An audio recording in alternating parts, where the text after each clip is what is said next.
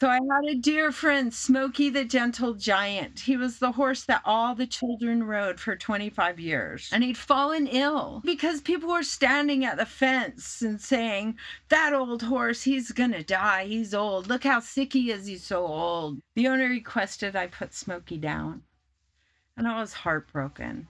My friend the butcher called and said, shall we harvest his skull as a treasured memento of Smokey? Now, I'm a vegetarian and I don't take to violence towards animals. I'm an animal person. But this sounded like such an honorful, right thing to do that we did it. And we were caught by the security guard, who then accused me of witchery. And I went down and ended my 12-year horseback riding career amid a flurry of witchcraft rumors. Still to this day, there are people who cross themselves when they see me. I'm living in a 1984 trailer, the Hitchhiker Champagne Edition, and I've been in it 17 years. I have a very low overhead. I'm a gig worker now. I work at the Pescadero thrift store with some of my peers, 2 older ladies, and we have a grand time. Not much money, but community-based work that I'm finding gratifying. Really making sure that my philosophies and how I want to be treated stay intact. And I do that through humor and pushing the top guy at the top. Slave and master, it's dominance and submission, it's straight up hierarchy in your face every day, unless you don't play that way, which is my game. So I worked as a waitress at the brewery, which was a young crew, again, that all came together. We had award-winning brews. The couple sold the first business. And once the new owners took over, it wasn't quite as magical, so none of the magical crew stayed very long. Then I went to Whale City Bakery and was a barista. Lovely bakery that was just delicious and fun. Met a lot of good friends there. And then I started really gig working, like U.S. Census, door to door during the pandemic. Trump decided he wanted the census to continue despite a statewide lockdown. So I was the only person at Burning Man in 2020 because it was in my district. And had there been revelers, I would have had to census them. But there was no one there but me at the playa. I'm in a great groove with little local jobs. At the lighthouse, it's just a lovely tribe and it's a great community of people to be in. We're kind to each other and caring.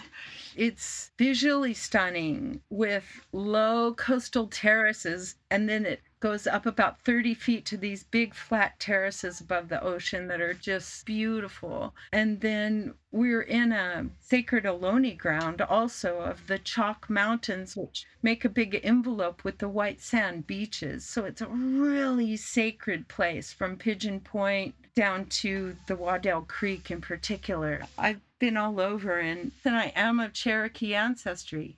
I was born here for a reason, and that's because I love it here. I pull up there and see the ocean crashing on the rocks and people from all over the world just soaking up that. It's just easy to be happy here. Jeff, who's been there the longest, has established a culture of positivity, number one. Like, that's our go-to.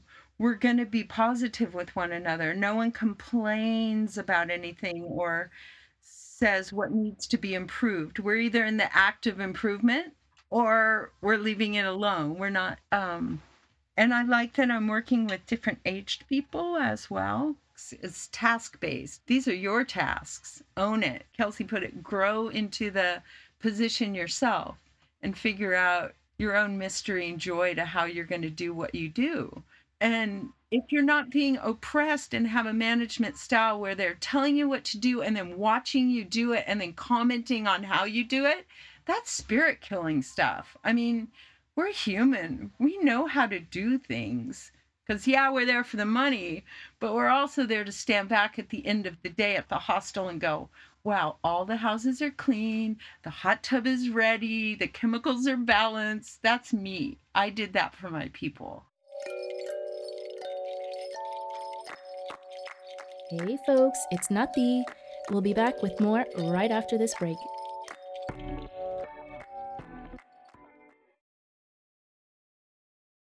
What the hell is my job? I got introduced to this beautiful office with a telephone and a computer, and I got this first job working as a counsellor. And that was the day that everything closed. So they sent me to work from home. But I was living on the boat at the time. What the hell is my job? Had limited internet, limited electricity, and believe it or not, I actually had limited telephone credit at that time as well. This is how different things are. It was a huge undertaking with people walking past on the pontoon and trying to do therapy and the dog barking and running out of internet at very key times, and also having to work online and on the telephone, which I hadn't trained to do in any way at all. I was trained to work face to face. So I sort of stepped into this new world as the world had changed. So then I basically said to my manager, I can't work at home. She sort of said, okay, well, you can go and use the office. I've now got 3 different offices that I can use, and I can work from home, and I'm a hybrid worker now.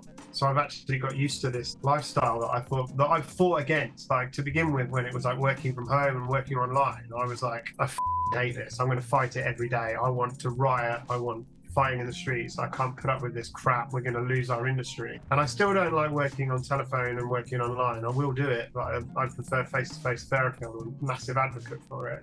I've kind of happened in between, but then recently the company that I was working for lost the contract in Nottingham. Everything has changed. Like, I had to learn a whole new computer system, and I'm not very computer literate, and I can sort of fight things a bit and like make sure I get what I need, and like I can sort of use my privilege to a degree. If I start stamping my feet and complaining, and people sort of go, okay, yeah, all right, just give him what he needs, then he'll be quiet again. But it's not like that for everyone. Some people kind of get like shepherded into jobs where it's a bit harder for them.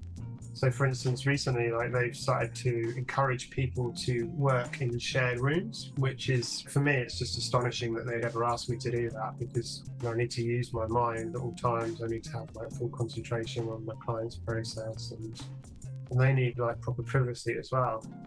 And for a while they were kind of, you can work like this. And I was like, well, no, I can't. I don't care if there's no furniture. I don't care if there's no heat. So I wear a coat. If there's no furniture, I'll sit on the floor. Whatever. I can work in a building that doesn't have a roof, but I need a private room. Otherwise, I can't do my job as I see it without that. The danger is, I think now, that they'll train people to work like that. They'll make these people. And not everybody can like fight against it. There's staff that can't work from home for different reasons. I can, which means whenever I want to, I can just like disappear. I can go in, I can see my face-to-face clients. If it's 2 PM, I can disappear. I can come home. I can just work from home. And it's beautiful. That's a wonderful thing. But not everyone's in that position. Some people have got difficult relationships and pets at home and children, which means they're forced into working in the office, and they've got less power in a way. Things are told a certain way. The way things are told, like, we're reaching different parts of the community, which translates to we're watering down the service. I just don't like the always taking the easy option. I sort of think 2 or 3 of the counselling centres closed in Nottingham over the pandemic because people just didn't make an effort to use them when they were open. People took the option of like, okay, well, I can move my client base online. And, I understand that people need to do what they need to do.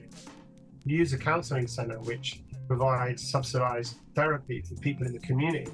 So if I take my money out of that, then that's a lump of money every month that they get from me, which helps other people to have subsidised therapy. And I think it's good to have one eye on that, or at least have somebody around you that encourages you to make those kind of decisions.